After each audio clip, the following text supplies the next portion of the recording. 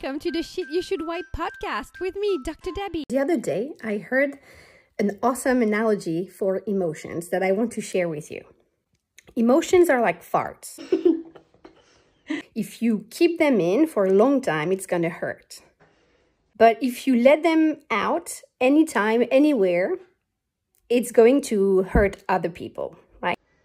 And we know that there are tiny farts that have huge impact, and that there's big ones that you barely notice. Voilà.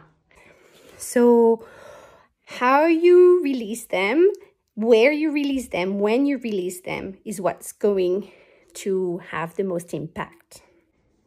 And if you want fresh wipes and actionable tips every single week in your inbox, you better get on my email list.